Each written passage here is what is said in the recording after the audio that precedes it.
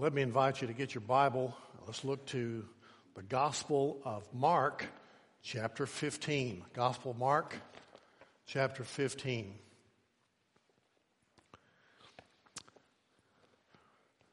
It's Palm Sunday. And for the last 25 years, every Palm Sunday, I preached a message on the cross, some aspect of the cross. And today is no different, because Palm Sunday marks that time when Jesus rode into Jerusalem and he began what we call the Passion Week, that time before he goes to the cross. And of course the climax of it all is the cross and then ultimately the resurrection. And as our choir sang, as our praise team, we sang this morning, it's all about the cross. Mike calls them the 6 hours that saved his life. 2 months earlier, Mike had gone to the cardiologist and he got some really bad news. He was told that he had end-stage heart failure and that there was really nothing that they could do. The only hope that he had was if he could get a transplant, if he could get a new heart. And so Mike was really discouraged, but he went through all the testing to see if he was a candidate, if he was compatible for a new heart. Fortunately, he was. And he and his wife, Carolyn, went home. He was on the transplant list, and they began to pray every single day. Every night they were praying and asking for God's direction and looking for, hoping for a heart. Well, one day a call came about 2 months later from the nurse coordinator. She says, we have a heart that you may be compatible with. Come on in. He came in, he went through all the testing, and sure enough, he was compatible with this particular heart. And so they wheeled him into surgery. They opened him up. They took out his weak, failing heart, and they replaced it with a new, strong heart. They sewed him up, and they rolled him out of the operating room with a new beating heart in his chest. Mike says, those 6 hours saved my life. Have you ever had a day that changed everything in your life? Have you ever had an hour or even a moment where everything in your life changed from that time on? What about that time when you stood at an altar and you said, I do, to your husband or wife? What about that time when you first held that newborn baby in your hands, your first child, and looked into his face? Or what about that time when you put your faith in Jesus Christ and you became a new person and you had the hope of eternal life? That changed everything. Not just your moment, not just your life in this world, but for all eternity. Changed everything. Important moments. Well, this morning we're going to talk about a time that changed all eternity. It was the time which Jesus hung upon the cross, those 6 hours which he suffered in agony in order to change eternity for you and for me. And I want to invite you to look with me in your Bibles to the Gospel of Mark, chapter 15, beginning in verse 16. Mark chapter 15, verse 16.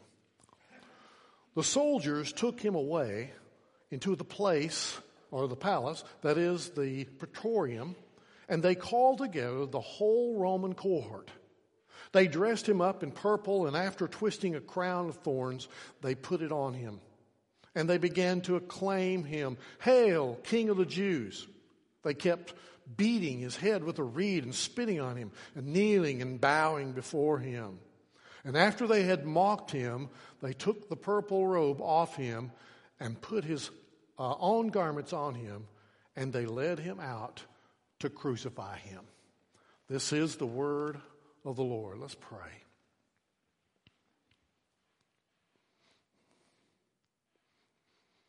Our Father, when we come to words such as these, for many of us who've been in church, they're very familiar. And we just ask you this morning, Lord, that we could hear these familiar words, but with new ears, with new life, with new understanding, with new appreciation in our hearts for what you have done for us.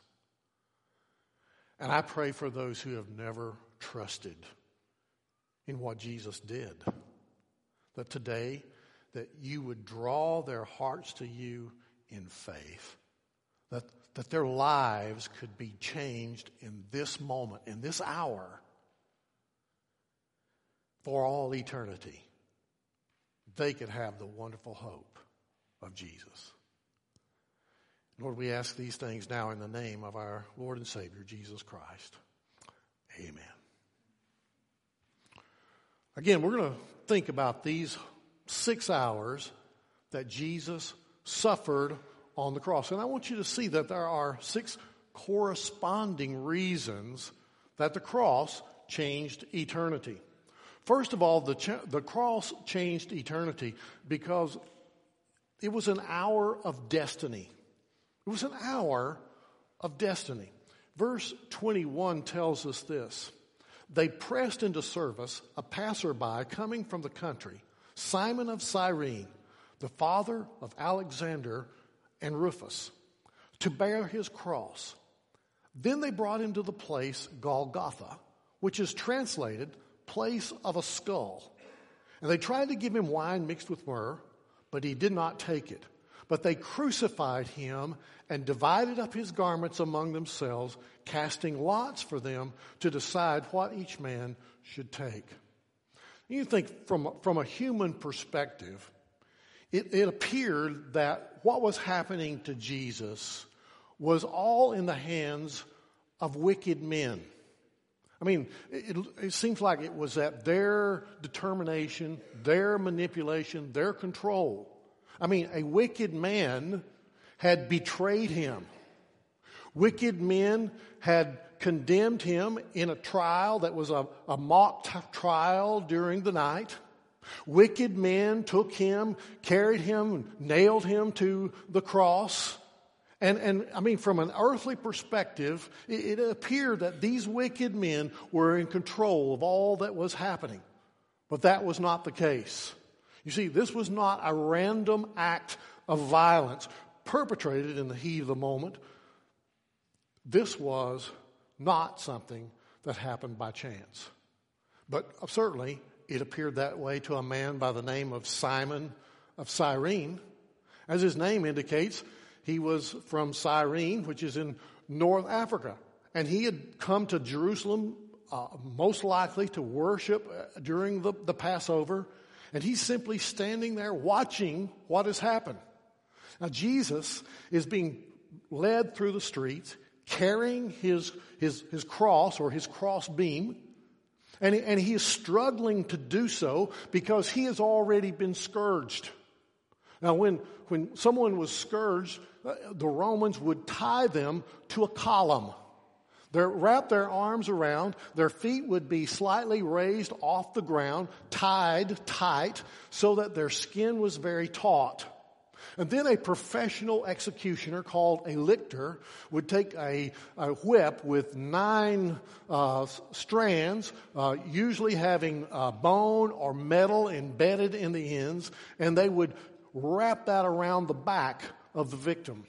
And of course, it would begin to tear and to rip the skin off the back, oftentimes revealing the blood vessels and even organs underneath. Sometimes literally the bowels would fall out during these kinds of things. They were a form of execution. And it was a horrible, horrible thing that happened. And as Jesus was being whipped, he certainly lost a lot of blood and a lot of energy. And so when he's walking through the street, he's carrying this crossbeam, he's probably just going too slow for these soldiers. And so they grab a guy standing on the sidelines, they pull him out, they press him into service, as it says, and they're making him carry this crossbeam of Jesus. Now, incredibly embarrassing, humiliating, how difficult this was for Simon. He's experiencing this thing. It was frightening. And he's wondering, why is this happening to me? It seemed all out of his control. It seemed like an unfortunate event, but in reality, it was an hour of destiny. Notice how Mark refers to Simon. He is the son. He's the father of these two men. Rufus. You see those names there? Rufus and Alexander. That means that the early church knew these men, that they were a part of the church. And as a result of what happened to Simon, his life had been changed and his children's life had been changed. They were now a part of the church. This is an incredible event. God is at work. It's an hour of destiny. You know, on any given night in a bowling alley across America, you could probably find someone who has rolled a perfect game, a 300. And I mean, a good bowler on a hot streak can pretty easily roll 12 consecutive strikes. That's not really all that unusual. Now, for a professional bowler, the holy grail is 3 consecutive perfect games, a 900. And there's only been in the history of bowling 21 900s, perfect games, or a perfect a set, consecutive series. And Bill Fong was just 3 rolls away from perfection, just 3 rolls. And on January 10th, 2010, he was at the Plano Bowling Alley in Dallas, Texas, and he is on the 34th frame. He's ready to roll this ball. He comes up, takes his usual 5 steps, releases that ball, and bam, it's a strike. The next frame, 35. He steps up again, repeats it. There's a strike. 1 frame away from a perfect series. By that time, everyone in the bowling alley has gathered around, all of his fellow bowlers. Everyone is watching. But something happened. See, Bill is not feeling too well. Back in frame 34, he began to sweat profusely, and he's feeling dizzy. And he doesn't know what's going on, but he has to continue because it's a perfect game at stake. And so he gathers himself up as best as he can. He gets his ball into his chest. He takes a deep breath. He takes his usual 5 steps. He lets go of the ball. It looks perfect. It curves just exactly the way it should. It hits that head pin at precisely the point that it should. The crowd erupts. Pins are flying. And it's got to be a perfect series. But the 10 pin, it wobbles wildly, but then it settles back onto its base. 899. So 1 pin short of perfection, and heartbroken, Bill Fong heads home. But the dizziness and the sweating and the nausea that started on frame 34 hasn't stopped. He goes into his bathroom, he throws up, the walls are just getting dizzy, doesn't know what's happening. And he didn't know what was happening that night. He didn't realize that he was actually in the midst of having a stroke. And he didn't know that he was having a stroke until he had the next one. The doctor discovered that was the case. And when the doctor was told about this incident at the bowling alley, he said, "Bill, that's probably the best thing that ever happened to you, that 10 pin didn't fall. With your blood pressure already up as it was, and you're in the midst of a stroke, that could have pushed you over the edge. That could have been the end for you. You could have been dead on the 28th lane." Sometimes things that seem like the worst thing that could happen to us are not actually that bad. Sometimes they're the best thing that could happen to us. You see, that's the way it was. That's the way it seemed when Jesus was nailed to the cross. What seemed like to be the most horrible thing could ever happen, today we call Good Friday. What seemed to be a disappointing end to a great life was actually the fulfillment of destiny. And what was destined to be fulfilled was fulfilled in every way perfectly. In verse 24, it says, "And they crucified him and divided up his garments among themselves, casting lots for them to decide what each man should take." Now, that seems like an insignificant little detail, that they were casting lots for his garments. But it was prophesied that that would happen. Psalm 22:16 says, "A band of evildoers has encompassed me. They pierced my hands and my feet. I can count all my bones. They look, they stare at me. They divide my garments among them, and for my clothing they cast lots." And that prophecy was made many years, many hundreds of years before Jesus was ever born. It was a fulfillment of destiny. These were hours of destiny. And the Bible calls Jesus the Lamb slain from the foundation of the world. And Peter says that we are redeemed by the precious blood of that Lamb. In fact, he says in 1 Peter 1, in verse 20, "For he was foreknown before the foundation of the world, but has appeared in these last times for the sake of you." Before you were born, before the world was ever created, God had decided that he would send his Son into the world for the purpose of dying for you and me. It was an hour of destiny. But the cross changed eternity because it was also an hour of distress. Verse 25 tells us that it was the third hour, that's 9 o'clock in the morning, when they crucified him. And the inscription of the charge against him read, "The King of the Jews." Now in those days, when someone was nailed to a cross, they would put a sign, a placard up, and it would read, have the charges with which that person was accused or which they had been condemned. And Pilate had had this placard made in 3 languages, Greek, Aramaic, and Latin. And it says, "The King of the Jews." Now, when the Jewish people saw this, they did not like it. The leaders were outraged because they wanted it to read, "He said that he was the King of the Jews." Not, "He is the King of the Jews."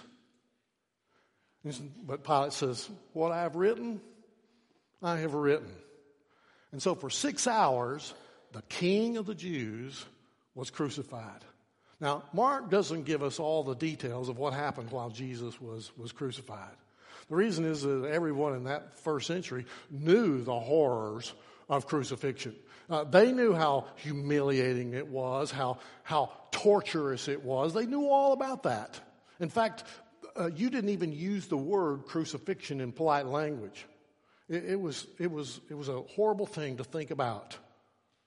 But when we look at the cross, the cross is almost a decoration. Something that we wear, something that we decorate our homes, our churches with. Sometimes we lose the horror of the cross. I remember being in East Asia once, and I know I've told this story probably 3 or 4 times. My dimension's not totally set in yet, but I remember the story because it always fascinates me so much. I was looking at some jewelry in a little place. I was looking for something to bring back home for Karen, and there were all these earrings and necklaces and bracelets and that kind of thing. And this young Asian girl comes over because she wants to practice her English. And so I start asking her about the characters. What does this character mean? What does this symbol mean? And she would explain it to me. And then I saw these earrings that had a cross. And I said, "Oh, what does this mean?" She says, "Oh, it means nothing. It's how you say a fashion statement. And you know, for too many people, the cross has become nothing but a fashion statement. It's lost its meaning sometimes. We fail to understand the incredible horror of the cross. You know, crucifixion was developed by the Assyrians hundreds of years before the Romans. They developed this because they were looking for a way to make death as painful as possible. And they experimented with all kinds of ways of doing this. Boiling people in oil, filleting them, strangling them, burning them alive. They tried all these things, but you know what they came out with? They came up with crucifixion because they called it the living death. Because it took so long for people to die by crucifixion. Sometimes people could hang on a cross for 3 days. And the death by crucifixion is ultimately suffocation. Because when you hang by your arms, we know from all the experiments that the Nazis did on Jews in the death camps that the cause of death is simply suffocation. All of these muscles in your chest, the pectoral muscles, the intercostal muscles, they basically paralyze. And you can't breathe.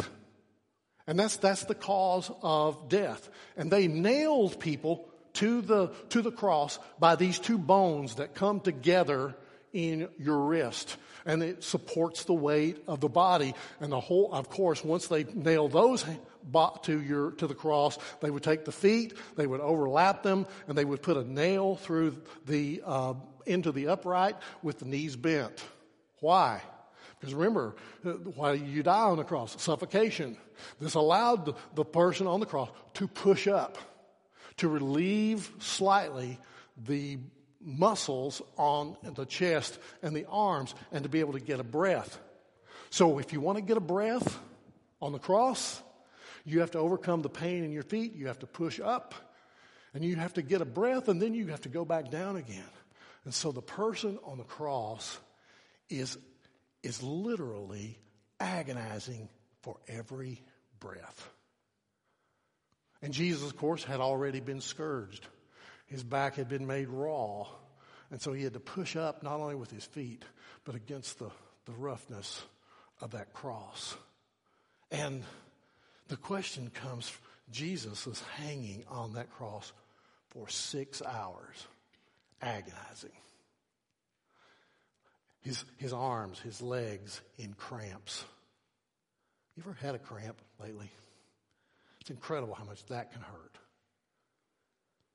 The question is, why?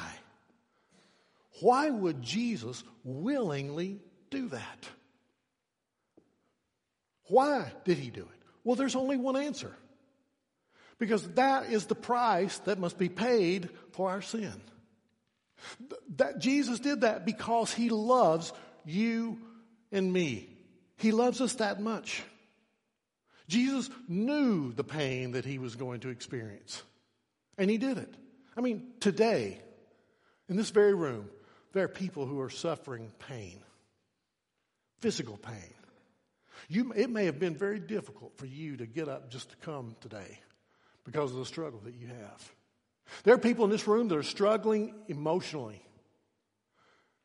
That's, in fact, for you, the physical pain, you would welcome physical pain over the emotional pain that you're experiencing in your life. We can't comprehend all that people are going through.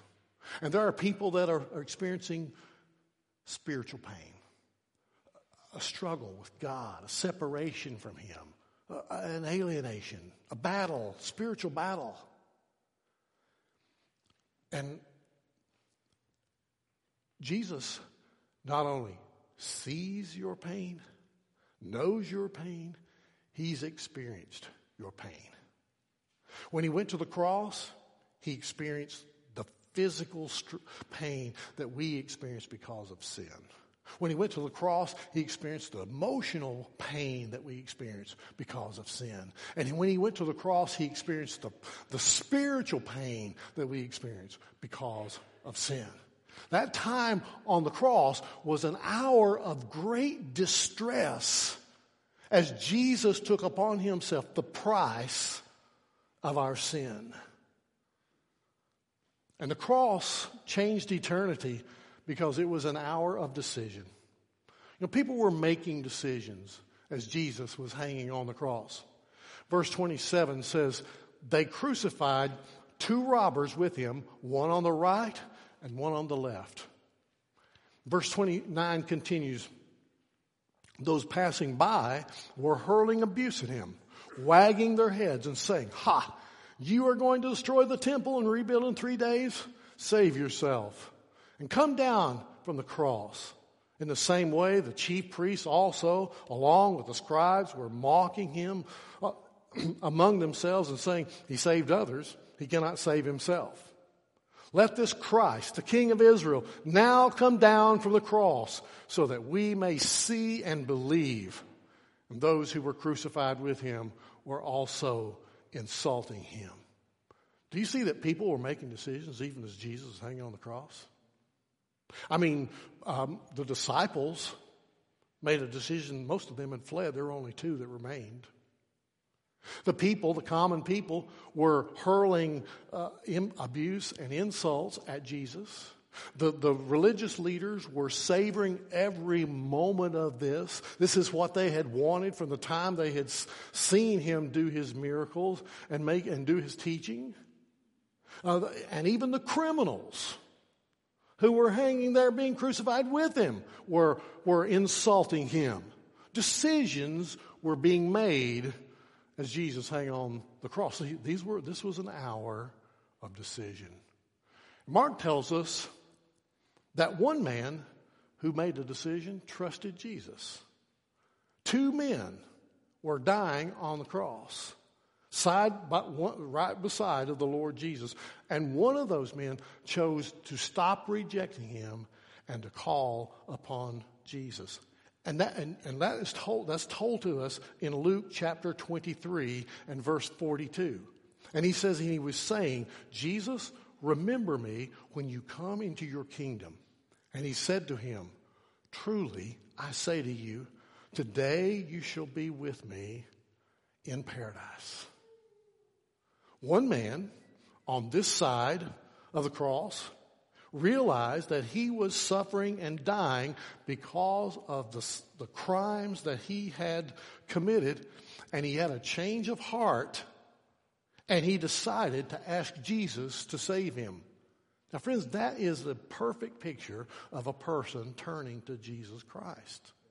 We have to have a change of heart. We have to realize our sin, have a change of heart, and put our trust in Jesus. And when he did that, you know what Jesus said? He said, "Today you will be with me in paradise." That's incredibly simple. Now let me ask you a question. What could you do to make yourself acceptable to God when you're hanging on a cross? What can you do to make yourself acceptable to God when you're hanging on a cross? You can't go to church. You can't be baptized.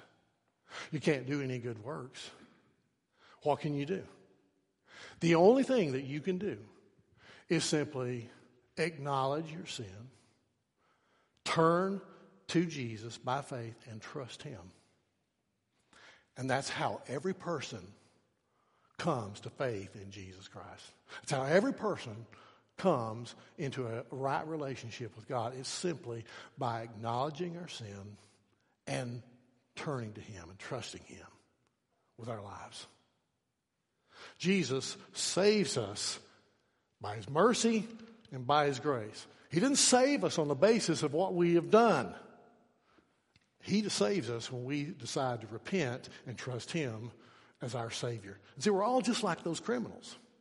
You see, we're all condemned. We're all facing the death penalty. The wages of sin is death. And if we don't change our mind, then we are going to spend eternity separated from God in the horror of hell. Everyone is there, the same place. This is an hour of decision. Think about it. This is an hour of decision. Because everybody here makes a choice. Everybody here makes a decision about Jesus. Which side you're going to be. Are you on the side that says, Jesus, save me?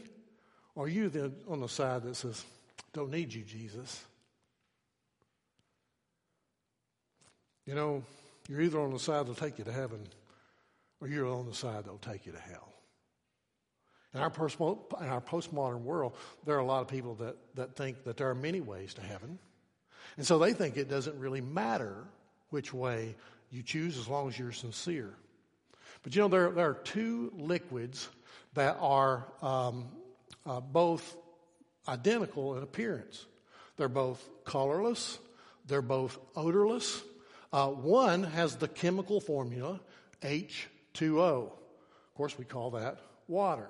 And one has the chemical formula H2SO4.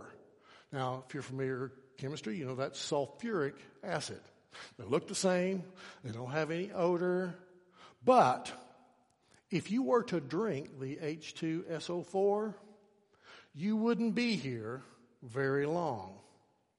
And so there's a little poem that comes out of chemistry class. Maybe you've heard it. It says, poor Willie, he's gone from us. His face we'll see no more. For what he thought was H2O was really H2SO4. Yeah. Sincerity doesn't mean anything. You can sincerely drink sulfuric acid and it'll still kill you. And you see, the only thing that will save you, is trusting Jesus. That's all. And so this is an hour of decision. And the cross changes eternity because it was an hour of darkness. Look at verse 44. When the 6th hour came, that's at noon, darkness fell over the whole land until the 9th hour. That's 3 p.m. So from noon until 3 p.m., the entire land was covered with darkness. Now, I don't think this was just, storm clouds or an overcast day. I think what the Bible is describing here is a real darkness, like that came over the land of Egypt in the days of Moses. Why? Because darkness represents sin. And during those dark hours, you see, Jesus became sin. Think about that. Every lie that you've ever told, everything that you've ever stolen, every evil thought in your heart, every time you've had hate or envy or jealousy or lust or any evil thing, every immoral act, everything that you've done, that's all sin. Jesus took that upon himself. In fact, it tells us in 2 Corinthians 5:21 that he made him who knew no sin to be sin on our behalf, so that we might become the righteousness of God in him.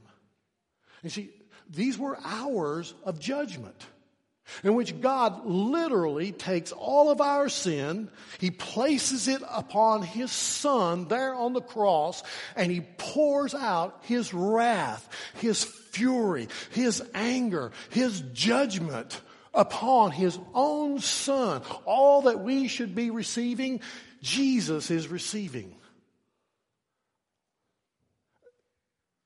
And it says in verse 34, at the 9th hour, Jesus cried out with a loud voice, Eloi, Eloi, lama sabachthani, which translated means, my God, why have you forsaken me? Why does Jesus cry out like that? Because he has been made sin. He is sin in that moment. And God cannot look upon that sin. God turns his back to that sin. He is separated in that moment from God. I mean, when you and I are going through the difficult times, we can say like the psalmist, yea, though I walk through the valley of the shadow of death, I will fear no evil, for you are with me. Well, Jesus couldn't say that. He was ultimately separated from his Father. The Father says no. And he is experiencing what we would experience for our sin. It's an incredibly dark time. You may have felt abandoned. Friend, you've never been abandoned. Jesus was. He did that so that you and I would not be forsaken. And you and I can spend eternity in heaven. And think about this. Not only does he take our sin, but you know what he does? He gives to us exactly what we need. What is it we need? We need perfection. We need righteousness. He gives us the perfection and the righteousness of Christ. It's imputed to us. The same way that our sin is imputed upon Christ, his righteousness is given to us. The same way that God treated Jesus the way we treat sinners, he treats us the way he would treat his own son. It's an incredible gift that God has given. And listen, at the cross, it was an hour of deliverance. Verse 37, and Jesus uttered a loud cry and breathed his last. And the veil of the temple was torn in two from top to bottom. These were hours of deliverance. After 6 hours upon the cross and becoming sin for us, and after being forsaken by God, Jesus cries out with a loud voice, John 19:30, it is finished. And he breathed his last. It is finished is not a whimper of defeat. It's a cry of victory. It is finished. Our sin is dealt with once and for all. It's accomplished. Never more to become a problem for you or for me. You know, on the Dave Ramsey show, people call in who have paid off all of their debt except for their house, and they get to scream, "We're debt free," and then there's all the cheering and the crowd is roaring behind. We even have a couple in our church that got to do that, call into the Dave Ramsey show, and they got to scream, "We're debt free." It's an awesome thing. And really, if you ever listen to that show, it's amazing how much people can pay off of debt in a short time. But I hate to tell you this, you and I have a debt that we can never pay. No matter how much rice and beans we eat, no matter how hard we try, we'll never, ever be able to pay our debt to God. You know why? Because what he requires is the perfection and the holiness of his own person. And the only person that can give us that, as we've learned, is Jesus himself. He not only pays our debt, he gives us the righteousness, the perfection of Jesus. He pays every debt that you and I have incurred. And then he gives to us what we're lacking. Our God is a great God. And to show that we're truly delivered, God did something miraculous. God went to the temple where there was a huge veil that hung between the court and the Holy of Holies that separated God and man. And God took that temple, that veil, that thick veil, and he tore it from top to bottom and parted it, showing that now, because of what Jesus has done, we have access into the Holy of Holies, into the very presence of God, because the sin problem has been dealt with through Jesus. The time that Jesus was on the cross, it was a time of deliverance. And now we can come boldly into the presence of God. And finally, the time that Jesus was on the cross, we see, was an hour of discovery. Look at verse 39. When the centurion, who was standing right in front of him, saw the way he breathed his last, he said, "Truly, this man was the Son of God." Now, a centurion was a Roman soldier who was in charge of 100 men. And this man specialized in crucifixion. He was an executioner. And he had overseen hundreds of crucifixions. This is the guy that could see people die during the day, and he could go home, eat dinner, and sleep at night like a baby. It didn't bother him.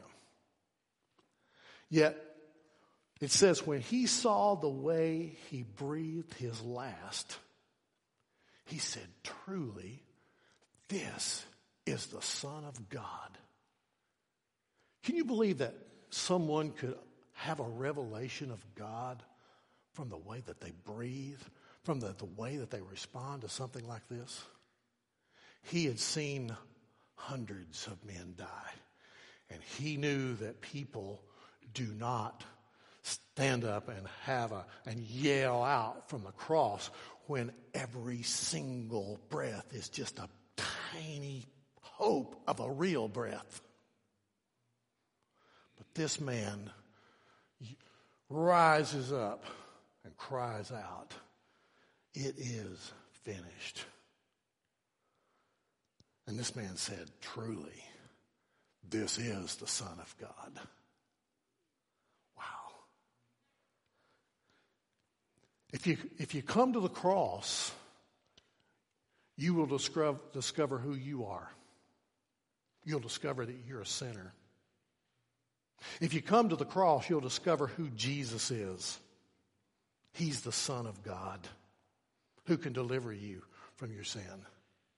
If you come to the cross, you see, and you realize you're a sinner and He's a Savior, you realize He's exactly what you need. And you'll discover that the God who loves you this incredibly much, He loves you. I mean, who else would do that, and why else would they do it? Except that God loves you. Can you hear that today in a new light? Can you hear that God loves you not in this sentimental Valentine Day kind of love, but He loves you sacrificially? An incredible love. And you'll discover that if you will surrender your life to Him, He will change your life for eternity. In her book, The God Who Hung on the Cross, journalist Ellen Vaughn tells a story of the gospel spreading into a remote village in Cambodia. And there was this village that was very remote, several villages actually that were very remote. And in 1999, a pastor named Tong Sing began going into all of these villages to share the gospel. But what he found was that the vast majority, almost without exception, that they were Buddhist, or they practiced ancestry worship, or they worshiped demons. And the response to him was almost nothing. He got nothing. But he finally made his way to this one village, and when he began to preach the gospel, the people were incredibly receptive. So receptive that he began to ask, "Why is it that you are so open to hearing my message?" And this one lady shuffles forward and she begins to tell him this story.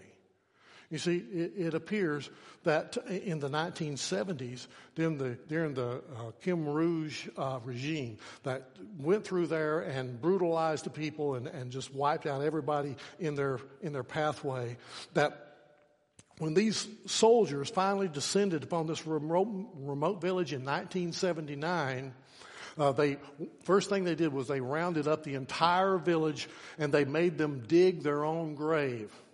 They were standing there with automatic weapons. The practice was they would have them dig their grave. They would shoot them in the head and kick them in. And these people were all digging their own graves. And while they were digging their graves, they were trying to prepare to die. And some of them were crying out to Buddha. Some were crying out to their ancestors. Some were crying out to demons. But there was one woman. This woman had approached him. She was crying out to the God who hung on a cross. From a childhood memory, she remembered her mother telling her about a God who hung on a cross. And she was thinking in that moment, if this God had suffered, then maybe he would be sympathetic to my plight. And as she began to cry out to the God who hung on the cross, I guess the emptiness of all the other religions around them in that moment, one after one, the villagers began to cry out to the God who hung on the cross. And they were crying out louder and louder with one voice to the God who hung on a cross. And then it was like there was an eerie silence. Their heads were down on the ground, and they dared to look back to see their captors.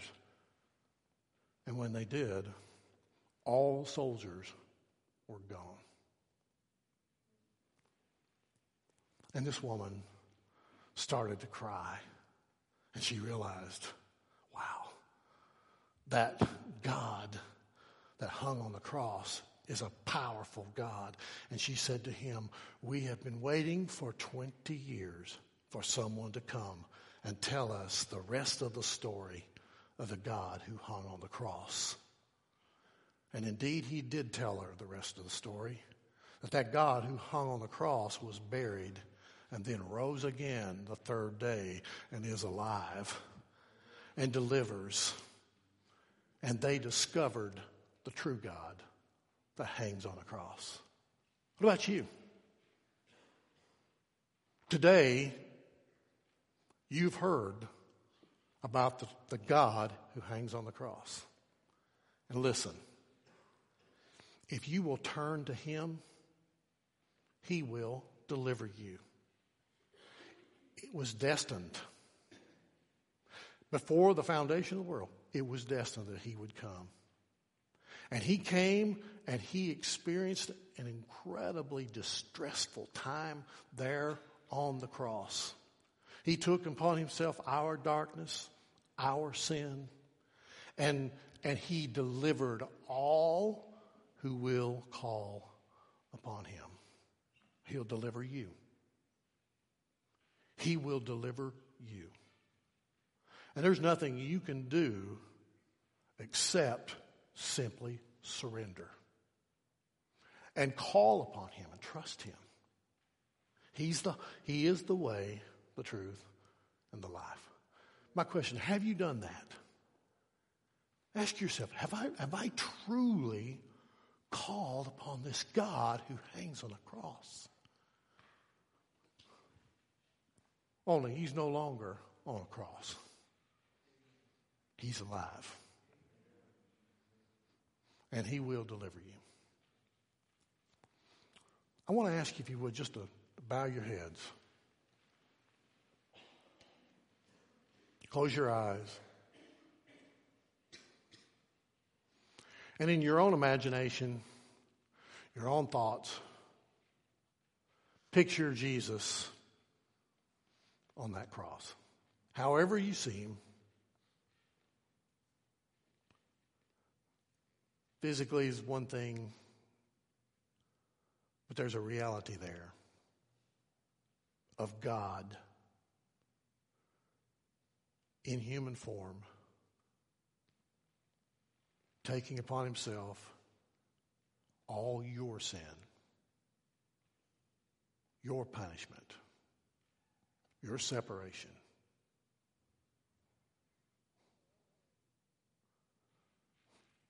And he cries out, it's finished. It's done. It's dealt with. What's your reaction to that? I certainly hope it would be gratitude, thankfulness. I don't know what your response would be, but I hope it would be that. And perhaps there's some of you today that you just know that you really have not put your faith in Jesus. You know that story, but you've never really surrendered to that. You've never really appropriated. You've never really accepted what it is that God did for you. And you need to do that today. You need to call upon him. And you just need to say, God, I know I've sinned. I know that I've got this debt that I cannot pay myself. I know you paid it for me, and I just want to accept it. I want to receive that. I can't do anything for you, but I surrender to you. Save me. I don't know how any other way to say it, Lord. Save me.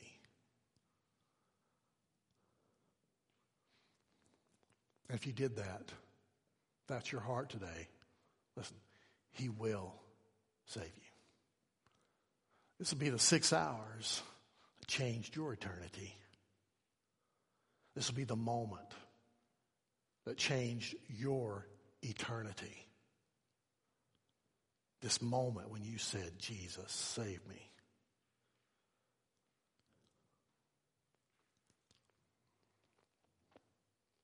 I'm just going to ask right now, if you prayed that prayer, everybody's got their heads bowed, their eyes closed. You prayed that prayer today, and you say, I know I'm sincere, I mean it. Can I ask you just to put your hand up? I prayed that prayer today. I haven't prayed that prayer before, but today I'm praying that prayer. Just put your hand up. I'm not going to embarrass you. I'm not going to call upon you. I'm going to ask you to do anything other than you acknowledge it in your own heart right now. And if you did pray that prayer, thank you. Thank you for those who put your hands up. This is something you really need to deal with in your own life. This is something that you need to get resolved. And I want to encourage you, if you would, and again, I'm not trying to put any pressure on you. I want you to do this because this is what God wants you to do in your own heart. But I want to encourage you just to talk to me and let me know about that. Let's see what we need to go from here. And let's let God begin to, this day, change you and your eternity. You're a Christian? Praise God. Your heart's filled with thanksgiving and praise? Great. Then you tell somebody else about the God that hangs on a tree. You never know what God will do with that simple message. Don't be afraid to tell people about this wonderful God. Our Father, help us today now to respond honestly and fully to you. And we thank you for these 6 hours, Lord, those 6 hours that changed eternity, for our Savior, Jesus Christ. Amen.